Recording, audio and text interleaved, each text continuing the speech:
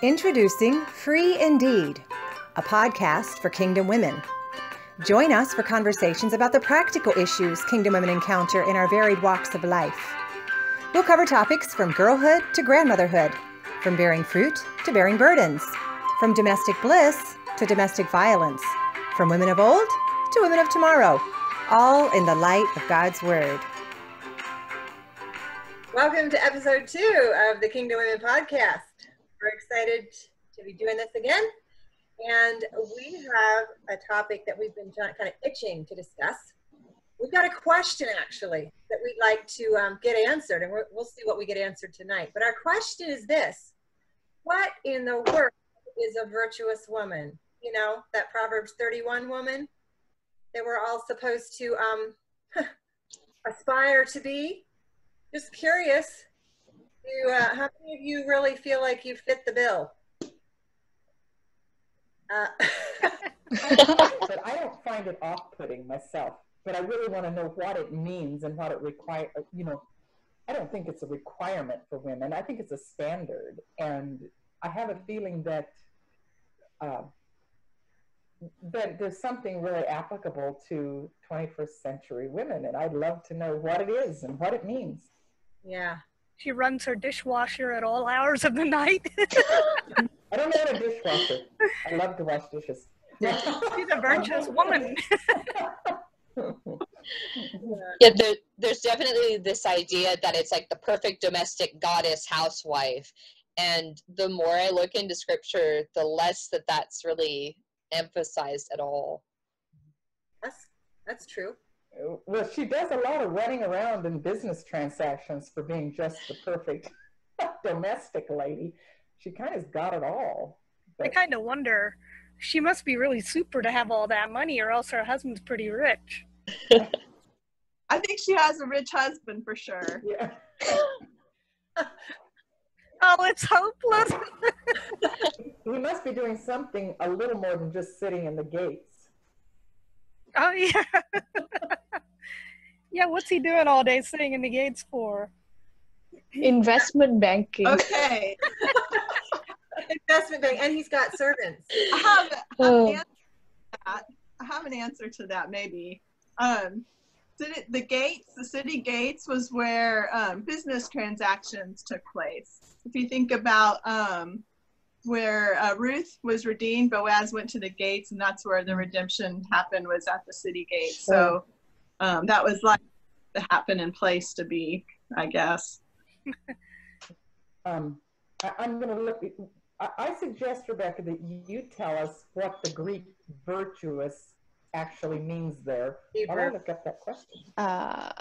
Proverbs 31, starting with verse 10, up to the end, is actually an acrostic poem, meaning that the first line starts with the letter A, the next line starts with the letter B, and we unfortunately don't have that in the English. In the English, it's just a normal chunk of the book of Proverbs, but it was actually a poem, not exactly a proverb, if you know what I mean. We have a few cases of that in the Bible. It's kind of like Psalm 119, which your Bible probably has, going from the first Hebrew letter to the last letter. And also, I think the book of Lamentations has a couple of acrostic poems as well. So that was it's a device to help you remember, because if you have a list that goes like A something, B something, C something, then you remember it, and it's kind of like a little artistic there. So it starts with, I have it here. So a virtuous woman, it's like Eshes Chayil. It means woman of valor or woman of the KJV, and a lot of the English translations use the word virtue. But in the Jewish translation, it's translated valor, which I kind of feel it's more accurate. Women can be soldiers of the Lord. Yeah, exactly.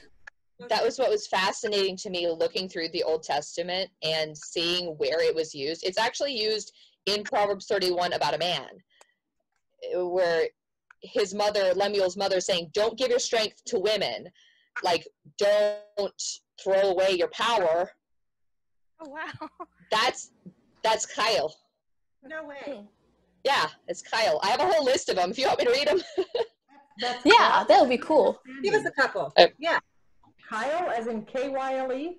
Kyle. Chayil. Kyle. We- This guy is. Not a vegetable, Gwen. In Exodus, we see it all throughout the Old Testament. The word is used a couple hundred times, so it's not just here. It's used in Exodus where Moses is telling the men, look for able men from all the people, men who fear God. That word able, that's the same word. Wow. When it's used over and over and over of soldiers, I think a big example that I found was Exodus 14:4, where God was saying, I will get glory over Pharaoh and all his host, all of his soldiers. That word is chayil. And then in Deuteronomy, it talks about the men who are ready for the war. And VSV uses valor there. It's the same word. Men that are ready for battle. I thought it was really neat. In Ruth, in 2:1, it uses chayil to talk about Boaz, but right after in 3:11 it uses it for Ruth. It's used over and over again about David, about the men who fought against him and the men who fought with him. And in 2 Samuel 22:33 it said, this God is my strong refuge and has made my way blameless. That's chayil. Strong refuge. Strong refuge, yeah. So it's not, I think I've seen virtuous in Proverbs 31 interpreted as, maybe domestic or quiet or submissive, and I don't think any of these sound like that to me. It sounds like someone who's ready to fight. Like, could that word mean empowered? EMPOD. I think it's empowered and it's endowed. Another example was in Jeremiah 61, and this is the last one I'll give you guys. 61:10. It was talking about you shall eat the wealth of the nations, and that was over and over in Jeremiah and Ezekiel about wealth, that we have, we're going to get all of these things from warfare, we're going to get them. That's chayil. So it's a woman who is empowered by God, and I think by her husband. Yeah. It's interesting to me how closely that parallels the translation of the Ezer Kenegdo, I don't know how to say it, in Genesis, when we were God said he was making a woman to be this, I'm going to say it my way, it's not the way the Hebrews pronounce it, Ezer Kenegdo, but he is actually, that word elsewhere, that Ezer is pronounced, is used for God almost all through the Old Testament, and I have a whole list of scriptures where it's used. It is his strong tower, his refuge, his rescuer. It kind of means savior and helper. We have taken so much strength out of these words and reduced them to like, is it okay to use someone's name, like Debbie Pearl? I mean, her book literally says women are created, man has a purpose, and woman's job is to help him reach that purpose. Like, God didn't create us for anything ourselves except to just help push him up. And it's just not, I don't know. I'd like to hear from you ladies on it. But when I see that Ezer Kenegdo, it is like a face-to-face. It has very much to do with face-to-face. Other places it's using it when people met face-to-face. So it's like a strong rescuer that meets him face-to-face. That's what God made for the man. And Head on. I'm not. Yeah. but I'm not really sure where you're getting the savior idea. I'm not really sure where you're getting like the savior idea. That feels like kind of overstepping. I know that Ezer, if I'm saying it right, it means a help, and I know that that word is used for God because He is our help. And it's like a helper alongside of, or like you said, along with, or the face-to-face, or before is somewhere times where how the word is used. But sure. And I think that's where like Debbie Pearl's view really caricaturizes what God has in mind. I mean, we don't, I think especially as married women, our vision's a little different, but we're in the yoke together. We're pulling together. We both need to get up and fight the fight every day. I can't just sit on my laurels and say, well, I cleaned the dishes today, so I've done my help. I have to fight as hard as my husband does. And I think that's the point, is like we get up and we're in the war right along with them every day. And I think that ties back to the Proverbs 31 woman, because when I think about the Proverbs 31 woman, and I read through that, she's just a gal that is getting stuff done, right? Yeah. Like she's all about taking care of business. And I think, sometimes we have, I don't know where this comes from, but a misplaced understanding of femininity that, you know, we just sit around and look pretty or whatever. Some of us are better at that than others, but that's not the idea of femininity that I have. You know, I think of women working hard, and we talked some about in the chat about birthing children and that sort of thing. That's like the most powerful thing, experience that there is. But I don't know, this idea of coming alongside and working with and just taking care of business, I think is a big part of that idea and what's in that passage. I looked up the words Ezer Kenegdo, and it says it could mean lifesaver. So it does have a little bit of a connotation of rescuing. But back to what Abby said, well, we were talking about it in the chat, and I just thought that Sarah's link that she sent, if anyone read it, about the Aztec women when they were giving birth. Why don't you explain that? That's just a pretty cool thing. And it kind of brings up the fact that women in bearing children and in being women are actually, that's not a demeaning term. It's a powerful one.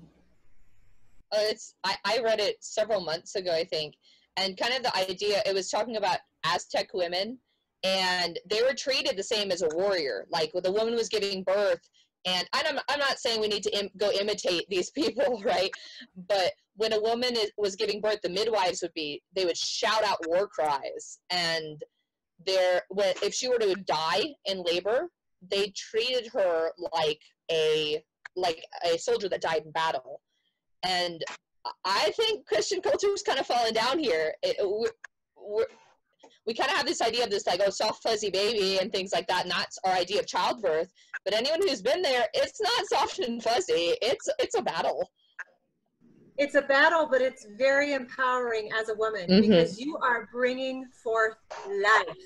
Yep. And I really think sometimes, I'd love to hear your thoughts on this, but to me, that is some of the essence of femininity, is that we are life givers. And the Ezer Kenegdo word has that idea. This virtue, the Hebrew word has that idea. When you are a life giver, oftentimes it's a battle to bring life into a situation, or to even help someone, birthing them spiritually into greater life. That's battle. That takes some courage and energy that I think is the essence of femininity, is that life-giving courage to wade in. They get things done. Abby was saying, a virtuous woman, she gets things done. And I don't think we're talking about in the physical realm necessarily, so much as the spiritual realm, and birthing children physically is part of that. But I think we're called to be birthers. And I think we have a higher calling than just physically giving birth. And I think that's birthing life. Oh, yeah. Whatever I come into, whatever situation, whatever relationship, I am meant to bring life and birth life forth. And that takes a great deal of courage and intention. And when I hear, a number of years ago, I don't know, 12, 15 years ago, when I first read the term that was used for helpmeet, translated helpmeet, the Ezer Kenegdo word, I was so empowered by that knowledge. it was transformative for me, really, as a woman, to embrace who I am really as a woman. And now hearing this actual definition for virtuous woman is actually almost like warrior woman, which is sort of an identity I really like. I really like that imagery. I just like it.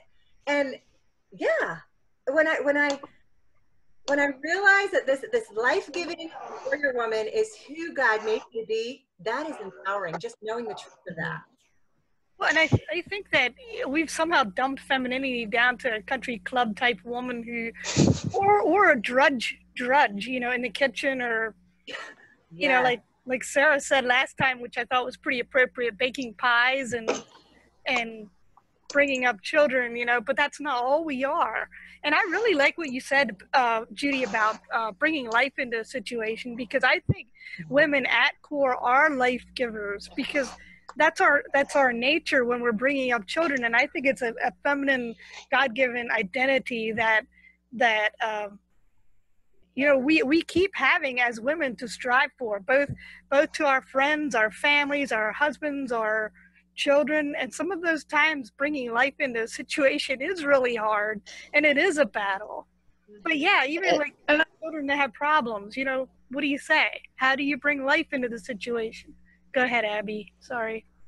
Well, I was going to say too, I think it's important, I think we're saying this, but just to specifically say it, that it's not necessarily about physically giving birth, right. But all of femininity, all of womanhood has this life-giving endowment or whatever to, and that we can be life givers, whether we're actually mothers or not. But then, okay, I had this thought that I want to throw out at you, and we can come back around if I don't want to skip over anybody else, but and you tell me what you think about this, if I'm far off or not. But I was thinking about how, when we read Song of Solomon, we take that, or at least I always have, as being a picture of Christ and the church, Christ and his bride. And so I think when we're looking at Proverbs 31, we aren't necessarily looking at a blueprint of how I'm supposed to run my house, or how, like, I don't know, we don't have to dress everyone in purple or whatever. But I think it's telling a story or showing us a picture of Christ's bride and the business that he's about as we're doing our work here, setting up his kingdom and making him look good and reaching out to the poor. So yeah, I just throwing that out there. I think that kind of goes along with the life-giving theme of what we're thinking too. Sure. I think Proverbs 31 shows a woman who shows up and fights. I mean, it's going to look different in different families, but I don't think the whole point, yeah, you're right. The whole point isn't, okay, let's go plant a vineyard, right? It's like, let's bring forth fruit. Let's do what we need to do. And let's show up and be willing to put in the effort. I mean, I know for me, I have some physical chronic health issues, and some days the fight is just getting out of bed and pouring myself into my kids. And that's just as honorable as in the Old Testament, a man going out to war. It's the same word. It's the same attitude. Yeah. In the Hebrew, actually, the word Eve means life. So maybe that's what you're thinking of when you mentioned life-giving. It's like Adam said, he named her Eve because she's the mother of all living, something like that. So actually a name means life, yeah. And that was before she'd ever given birth. I want to just mention something here that I feel like when we talk about women that think they're just supposed to bake pies and it's a drudge and it's like two such opposite extremes. I don't think most of us women who have children and husbands, I don't relate to that drudgery, that all my job is to bake pies and raise kids. I never felt that way. But I did. So I'm going to be coming from this direction, someone who found a lot of fulfillment in motherhood, in keeping a house and being organized. And I loved being a mother. There was nothing drudgery about it to me. but we're learning the meaning of Ezer Kenegdo. And by the way, Abby, while you were talking, I was kind of looking up some things where I got that idea that it has to do with rescue is just like Rosanna said, it actually is from a root that can be used as rescue and help. And when you see how it's translated most other places in the Old Testament, it is God, and it's often when he's coming to deliver and to rescue. So there is an element of that there, I think, even though that's not the whole thing. But what I'm saying is that was life-changing for me, not because all of a sudden it made being a mom and a wife meaningful, but because it took me to a place where I had responsibilities to my family, to my husband, to my children, that I had thought were totally my husband's.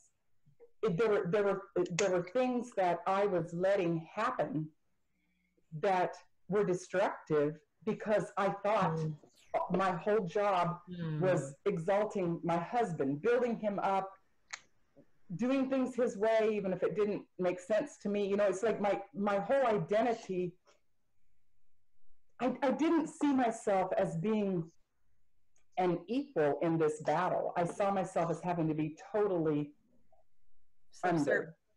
Yeah. Which I tell you, sometimes I literally felt like I was strapped to the deck of the ship and could say nothing about where the ship went. And I think it had a lot to do with my belief system. I think that's kind of how we got to that point. I think that's how it often happens. Our belief systems as little girls play into who we become as women. And I can tell you that when I was a little girl, I felt powerless. And those things, the attitude of that I'm not really that or worth that much, tied into what I brought into my marriage and still struggle with occasionally today. But it's not true. And I think that until we become an adult and put away childish things, I almost said man, but that doesn't work for us. But that's when we grow up. When we grow up in Christ, we have to look at the things that formed us and question them sometimes. And that's a battle in itself. Yes. Oh yeah. And that's where identity comes in. For sure. I think the biblical view of women as helpers in the real sense, it flips both like passive womanhood and feminism on its head. I mean, I was raised in a very feminist household, and I was exposed to that a lot in school and things like that. And if we come to it with a viewpoint that our husbands need us, that the church needs us, that we have to leap in with this will to fight, that flips both of them on their heads and tosses them in the trash where they belong. Yes. I think like the common misunderstanding of all of these words is that we put them in this dainty box, if I could illustrate it. Like we put it in a box that's like, you know, whether it's the word virtue or helper or whatever it is, we put it in this like female box. People think these are like very, very unique feminine values, but they're all actually words used for God. So in a sense, when you embody these values, you are reflecting God, and it's like a relationship that you have that is like you are becoming more like Him. It's image bearer stuff. Like we bear His image, and this is part of it. I love that. So what does God's girl look like? The thing about the image of God, I actually had just written down here, and this is a quote from someone else, and I'm sorry I don't have the person's name here, but in Genesis 1:27, we read that Elohim filled the Adam, which is the Hebrew word meaning human, with his shadow. So he placed a representation of himself in the man. But we also read in this verse that Elohim filled them, male and female, meaning that he placed within each his attributes, his male attributes to the man and his female attributes to the women. But I think there's overlap, definitely. That this is this writer's thing. But the idea that God actually breathed into women himself also, not just to men. So yeah, we're filled we're part of his plan in a very strong way. Oh yeah. And I think too, it's easy to sort of take, at least for me with where I come from, it's easy to sort of take a bent to this, that it's like, yeah, I'm empowered and I don't need no man, right? That's very much how I grew up. And I kind of swung the extreme opposite when I first got married, where like I literally wouldn't go to the grocery store without calling my husband, and it was nuts. But I think it's just it's a lot showing up and jumping in the yoke, right? That's what God does with us. If he empowers us, he gives us the strength to do something. And that's what we get to be. And that's way more than any of these definitions we see. And you know, even with the yoke of oxen, if one ox pulls, the other one won't go. I mean, and the other one doesn't go, you don't get forward motion. So yeah, when both people, you know, whoever's in the relationship, whether it's Christ in the church or your brothers and sisters in Christ, or your husband and wife, or your family and you, if we don't pull together and appreciate both genders and both the attributes that women and men have to bring into the relationship, we won't go forward. And I think part of the bias is that when we read the Bible, we are reading it through cultural lens. We're reading it through the translators who decided to use the word virtue, which is kind of like a fluffy, you think of like a Puritan woman, or like a very morally Very proper. decent, yeah, proper, well-behaved. And we're reading it through like cultural lens. We're not thinking back maybe to the Bible times. We're kind of like, we have these cultural shades that we see it through. Maybe like people think that going back to the Bible is going back to the 1950s or going back to the Victorian era. And a lot of what you guys mentioned in terms of stereotypes, like a woman who does nothing, who just sits and embroiders, a lot of that comes from history, where they were like, Victorian femininity was all about these rich ladies who did nothing all day. Literally, they didn't even raise their kids, they outsourced it to maids, so they were expected to do nothing, and that was to be a woman. So I think that was the ultimate.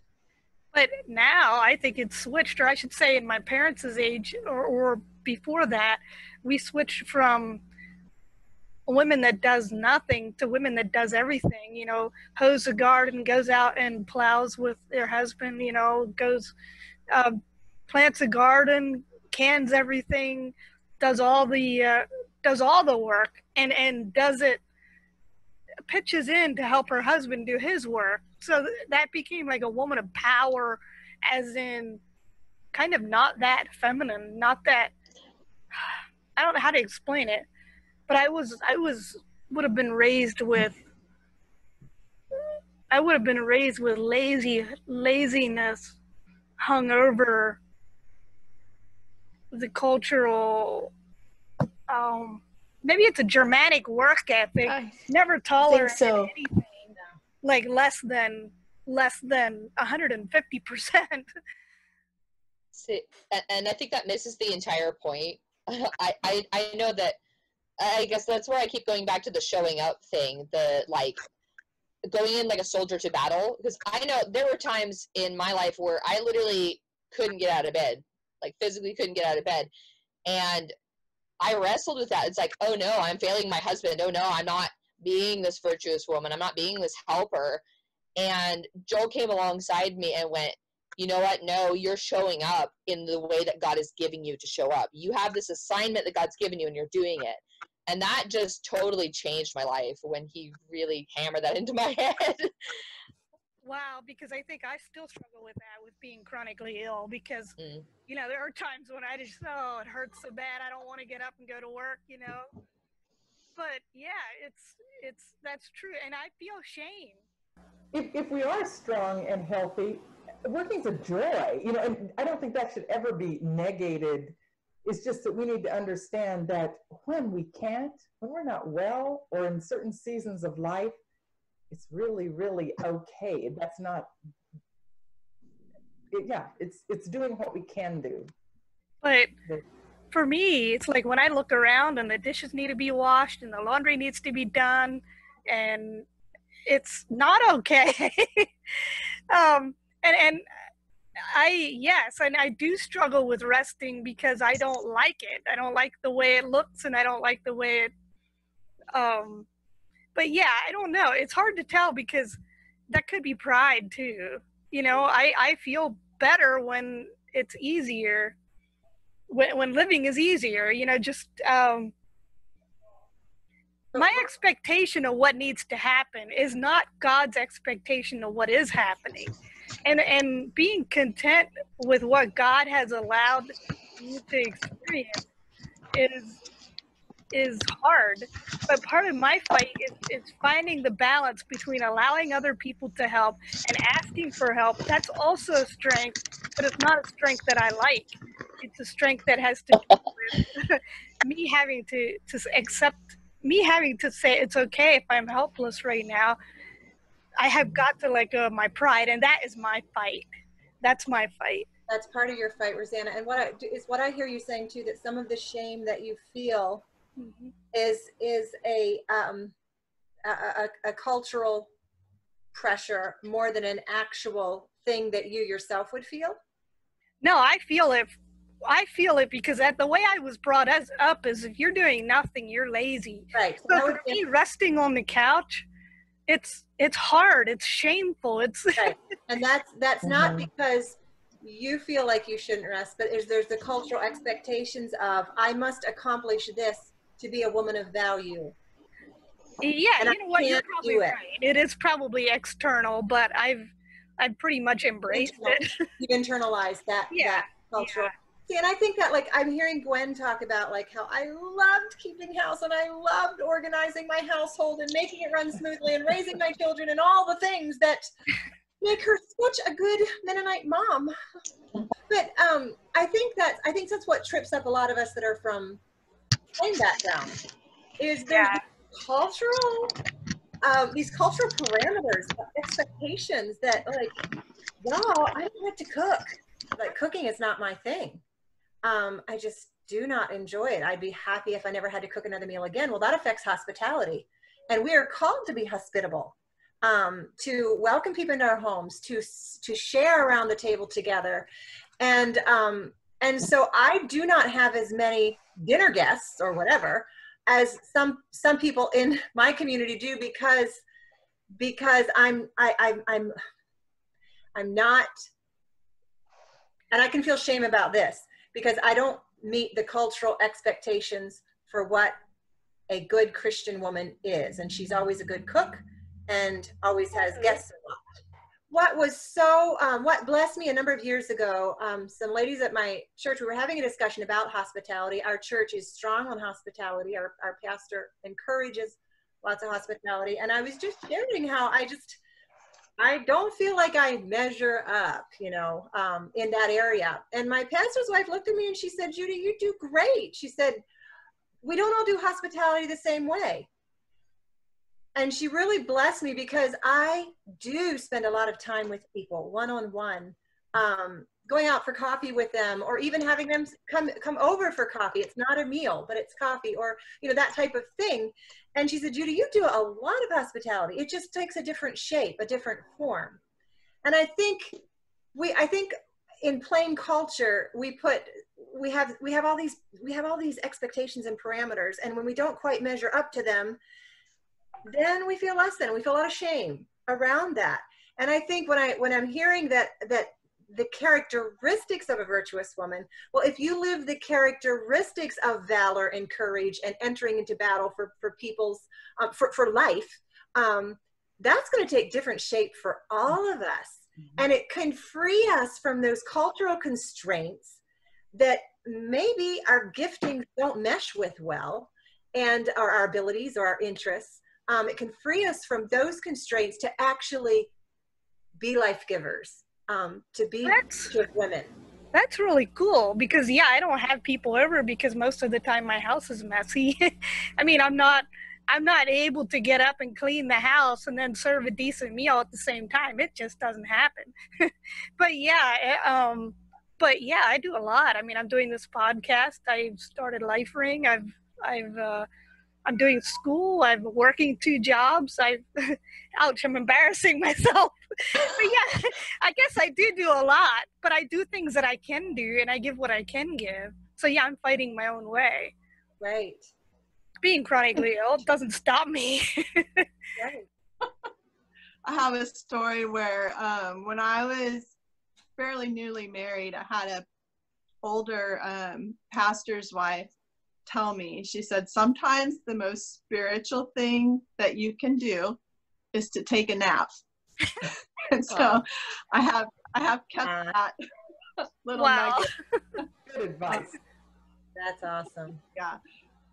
And then another funny thing, coming, not being part of the plain culture, before we were in it or more familiar with it or whatever, I kind of had this idea that, yeah, everybody canned everything and everybody gardened everything, everybody sewed all their clothes.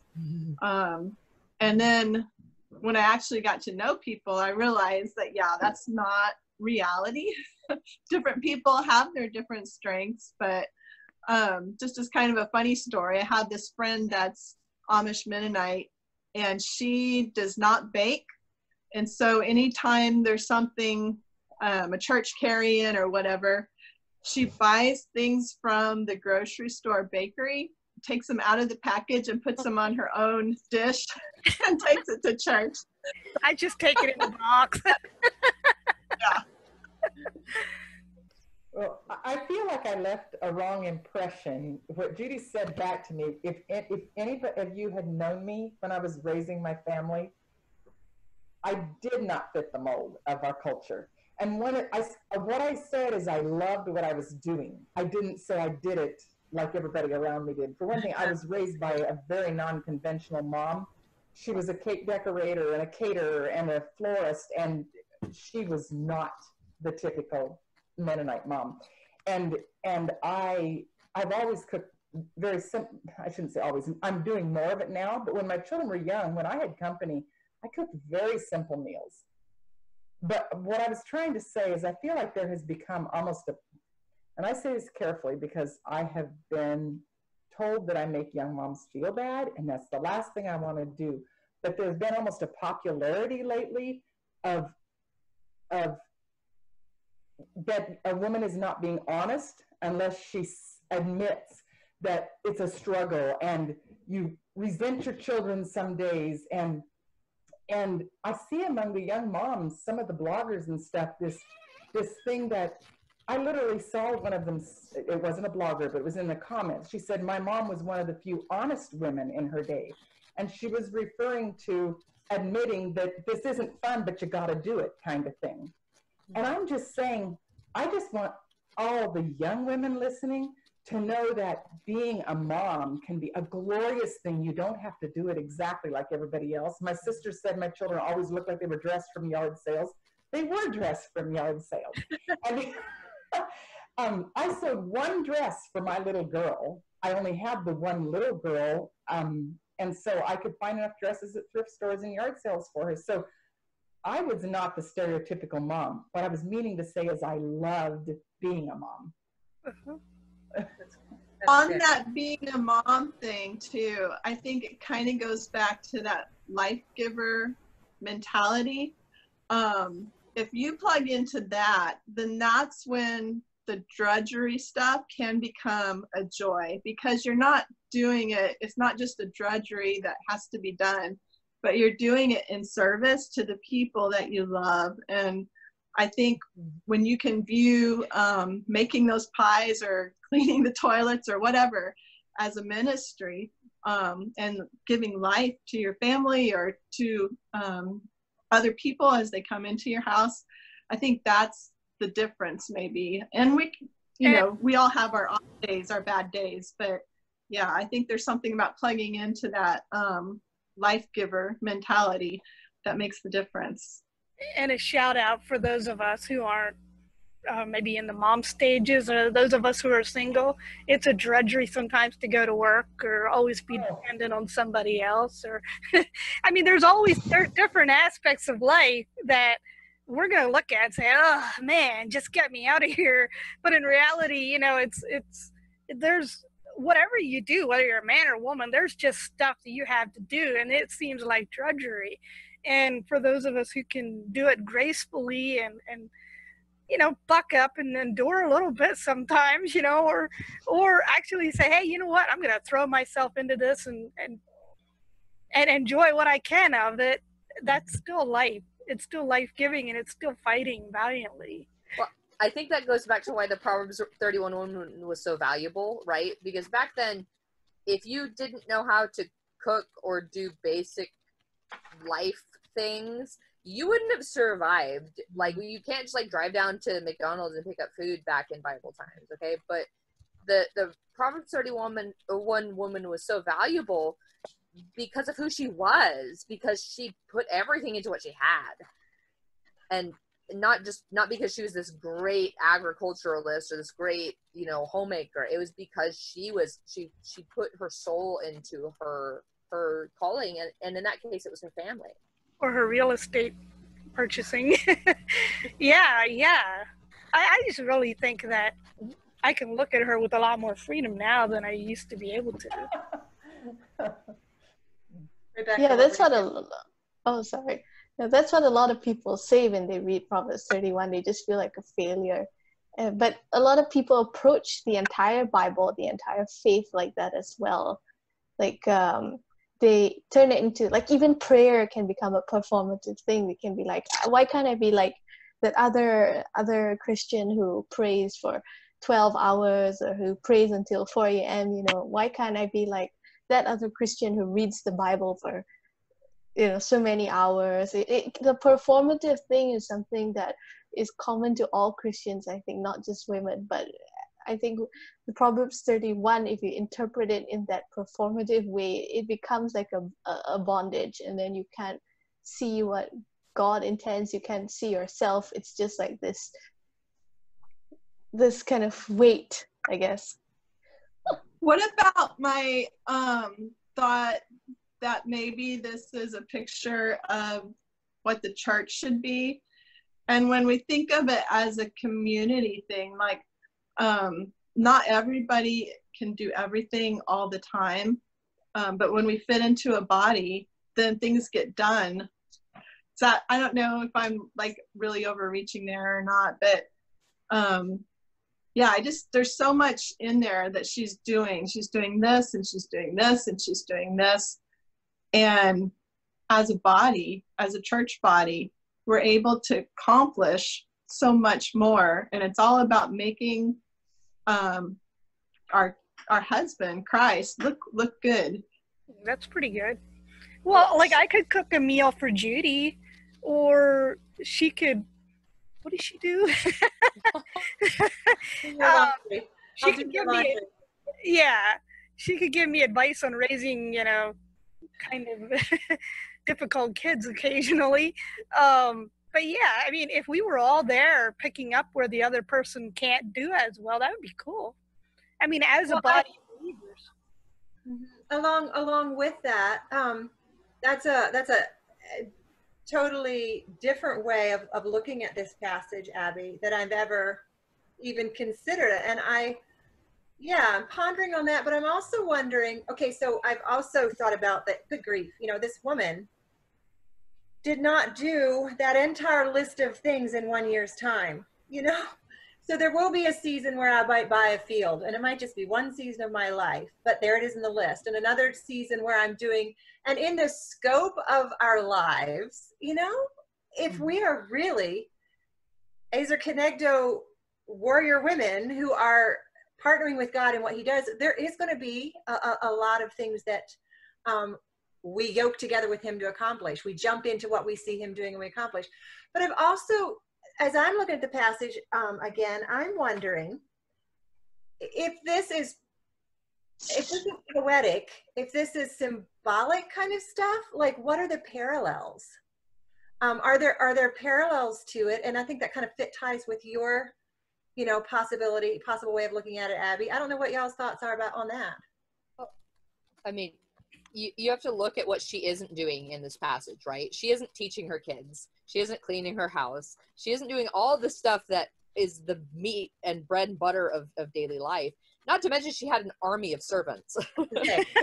But I think, Abby, your point is really, it kind of gets to, I think, what the heart of the church is it's like, yeah, we need to be virtuous and working in our homes, and we need to get stuff done, but we need to do it together. If we just are all focused on, okay, I'm going to take care of my little circle here, we miss the entire point of the church. I mean, if the gates is the world, if the gates are people, it's going to make a whole lot more sense. I don't know. I think we need each other. And the minute we think, okay, I'm self-sufficient, I've got my whole house together, I've got everything in, all my ducks in a row, chances are we're leaving some other woman in the dust who needs our help. You got me to thinking, though, when her husband was at the gates, was she there too? I think she was too busy. Well, it says here that the gates are where all the elders sit, so probably not. She didn't have to weigh in on any heavy stuff. But Deborah might have, but nobody else. Interestingly, I think people always focus on the action part of it, but towards the end of the chapter, it seems to be more about like character. It seems to discuss a little bit more about like the person that she is, and not just the things that she does, not just like buying fields and stuff, because it says like she what's that, fears the Lord, you know, she's kind and wise and stuff like that. It's not just a lot of doing. And she laughs at the future. I love that. That's one of my Me too. That Was it just with strength and dignity and laughs without fear of the future. I'm with you, Abby. That's one of my favorite little phrases in there. She's dank. Oh, that's virtuous. She's dank. the dank woman. Well, that's pretty neat though, because I got to thinking, a woman who is a woman of valor is not going to be scared. I mean, she might feel overwhelmed at times when the battle gets a little rough, but she's not going to have anything to be fearful about, so she can laugh at the future. There's a kind of courage, and it says she fears the Lord, so that could be something to do with it. Was to say she girds herself with strength, and that kind of sounds a lot like the armor that we put on as Christians. It's not our strength, it's His strength. It's not, she's putting that strength on, and so yeah, we get that from the Lord. We talked a little bit about kind of that spiritual armor that we put on too. Yeah, and that putting on the strength, that speaks of choice. Like, this stuff doesn't just happen. I choose to step into the role of virtue, valor. And Rosanna, when you said she's not afraid, I'm thinking, okay, well, that's not me. I have moments of fear, but it's when I choose to step forward because I'm choosing to press into or grab hold of the strength that God is. God is my strength. He's my portion. Then I can laugh. I might still feel the fear, Right. but I know that I do not need to fear, and I choose to put on, clothe myself. There's just choice, and I think, yeah, it's not. It doesn't just happen. I choose to step into that. I think the bravest people are not. It's not that they're not scared. It's that they do go into the fight. It's you can't do something with that might impact your life. That might, without being scared. But you're going to do it because you're courageous. You're brave. Right. Yeah, and the Septuagint, which is the Greek translation of the Hebrew, it actually translates the word virtue or valor. It translates it as kind of like manly and courageous, and it's literally like a feminine adjective, but it means kind of like manly and courageous. And I think A it's sort manly of like, woman. yeah, so the joke is like, who can find a manly woman for her worth is far above rubies. No, it's I suppose the translators were trying to find the closest adjective that would describe what they were looking to describe, which was like courage. It just so happened to have that kind of like tinge to it in Greek, but I don't think we need to take that and run with it. Well, I'm just Sure. thinking, I think I'm ready to ask my husband if he would like to have a manly woman, like Proverbs 31 style. You let us know what his comeback is. Well, he'll have one. It seems like they're the essence of a man. I guess what comes to mind is like someone who just like has this raw strength and runs with it, right? Like a man's out there like plowing a field, like he's got the it's kind of a Paul Ingalls type of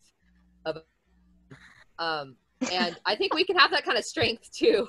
I don't know, I'm not pulling a plow anytime soon, but I mean it takes a raw strength to show up and do what you got to do and to pour yourself into whatever assignment God has for you. That takes raw strength, and it takes sometimes overcoming kind of, I don't know about you ladies, but the tendency I have as a woman is to go and shut down if I can't do everything perfectly. Like, oh no, I can't handle this, I'm not even going to try. And strength shows up. Mm-hmm. So that begs a question. I know in our prep for this episode, we were talking about the courage that it takes to have, I mean, we often think of virtue as kind of being moral excellence, but even if that is what if that's the virtue we're going to refer to, that takes courage to choose moral excellence. So then I'm thinking about this, and one of the questions that we kind of threw out there was like, that female courage is maybe different than male courage, but I'm wondering, is if we're looking at a manly woman, that raw, like you talked about, Sarah, the raw courage that just steps up and shows up. Is the courage different, or is it just that the arena of battle is often different? Just curious. Oh yeah.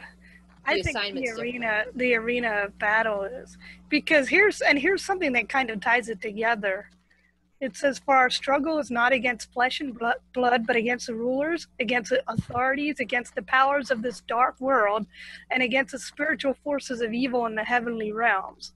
Therefore, put on the full armor of God so that when the day of evil comes, you may be able to stand your ground.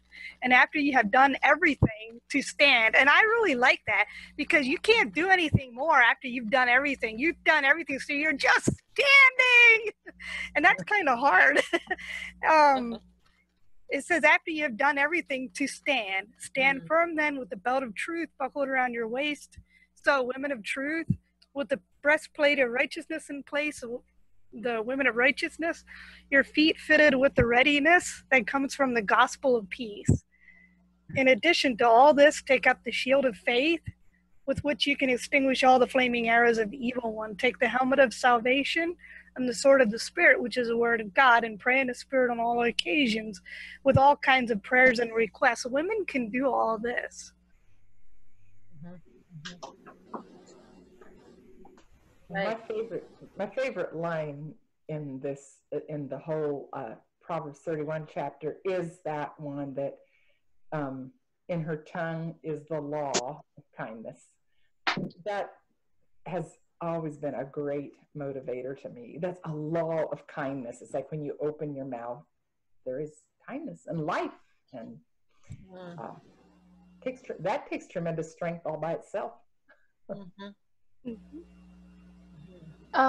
The word girding of loins it actually does relate to like Ephesians, where it's talking about the armor of God and about going into battle, because there's an illustration that was on the internet. It's quite funny, like how you take a robe, how in Bible times the men would take their robe and they would roll it up and turn it into like a pair of shorts kind of thing, and then they would run into battle. I could send it to you guys, but it's a hilarious illustration. And somebody recently was like, well, that's why women and men are different, because men gird up their loins and women don't. But now it says now that women do gird up their loins.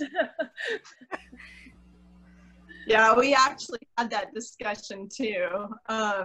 When that person made that comment, one of my daughters was like, in Proverbs 31, that woman's girding up too. So, yeah.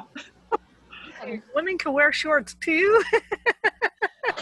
Oh, Rosetta, you're treading dangerous ground. Yeah. But no, that's just like, it's like what we have to do. Yeah, in the spiritual way is what we have to do. Sometimes running, I think that there's times when we have to charge ahead with some things that we don't like and that we don't feel like are safe. And it looks to other people quite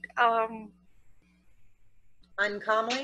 yeah, or even anti whatever the situation is. But in reality, sometimes fighting is hard for people who have to make bad choices. It seems like bad choices in order to accomplish something better. I'm trying to think of a biblical example. Something better than jail pounding a stake into a man's head. In a sermon I heard when somebody mentioned that Moses's mom had to roll up her sleeves and get her arms really dirty to make that basket to send him out in, because it was tar and it's disgusting stuff. So she wouldn't know like dainty fingers. Uh-huh. I think that Abigail is a great example of a woman who did something hard and courageous and really bold because it needed to be done. Yeah, exactly. That's a good picture. Like you get the picture of almost scandalous with Abigail. She really was, and I think there's times when we gird up our loins. It's not very it doesn't seem very becoming. It can almost seem scandalous sometimes when we're called to step into things that are going to be kind of Abigail type stuff that are quite scandalous, but it does not detract from the femininity or the glory of God in us. And there will be times when we won't be understood for those choices. Don't you think people question like Abigail and Esther for taking those strange positions and Naomi? This is not a Hebrew thing. You don't do that, Naomi for bringing her Moabitess daughter-in-law back with her, and no, you were talking about like the arena of courage. Well, I mean, in the early church or in places like that, I guess martyrdom would have been the same regardless. Yeah, like there was an old saint from the early church, two of them, I think, Perpetua and Felicitas, and I think Perpetua had just had a baby, and then not long after she was thrown to the lions. Or if you read the old books of martyrs or whatnot, it's the arena that they had to be courageous was not all that different. It's a lot better than a lot worse than having to cook a large meal for a large crowd of Mennonites. I don't know. It could be being fed to the lions. I don't know. But yeah. I don't. Anyway, yeah. No, I think it's kind of interesting how we each have our own sort of scary stuff sometimes, but in reality, it's not that scary when you think of people like Perpetua or whoever else you were talking about. They showed up to what God assigned them to do. Yeah.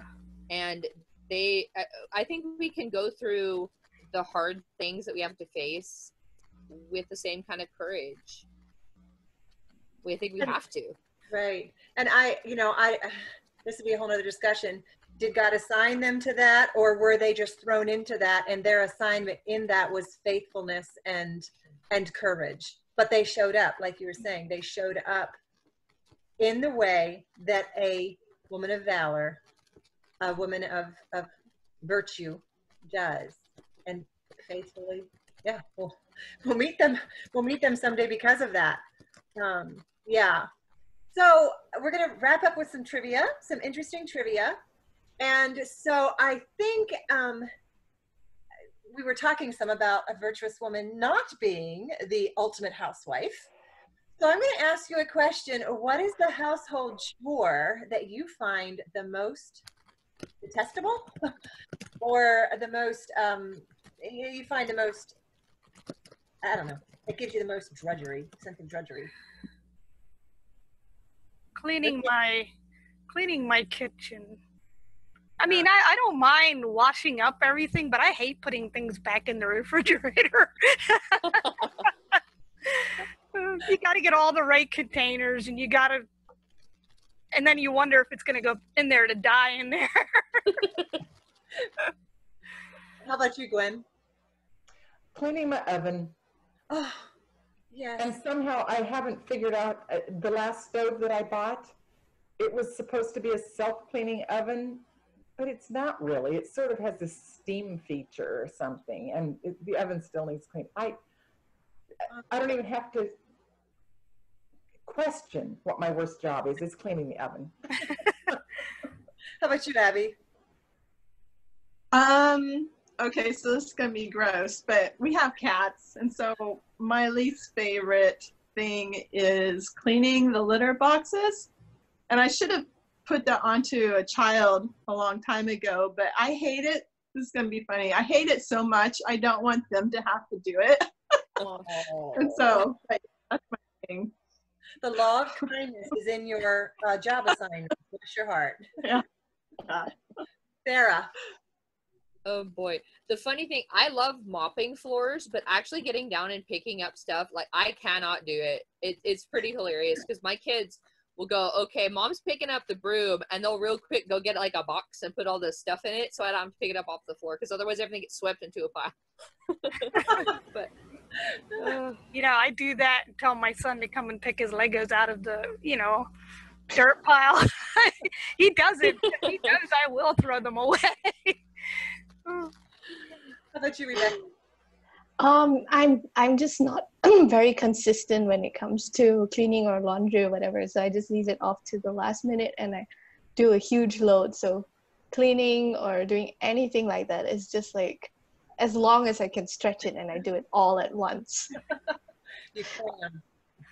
Yeah, and I have this joke like, the house needs to be cleaned. I should make another YouTube video.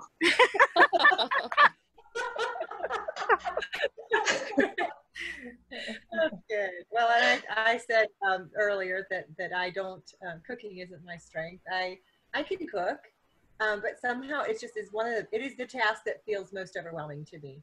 And it needs done. Meals need to be put on the table 3 times a day because I have growing children. So I'm learning endurance.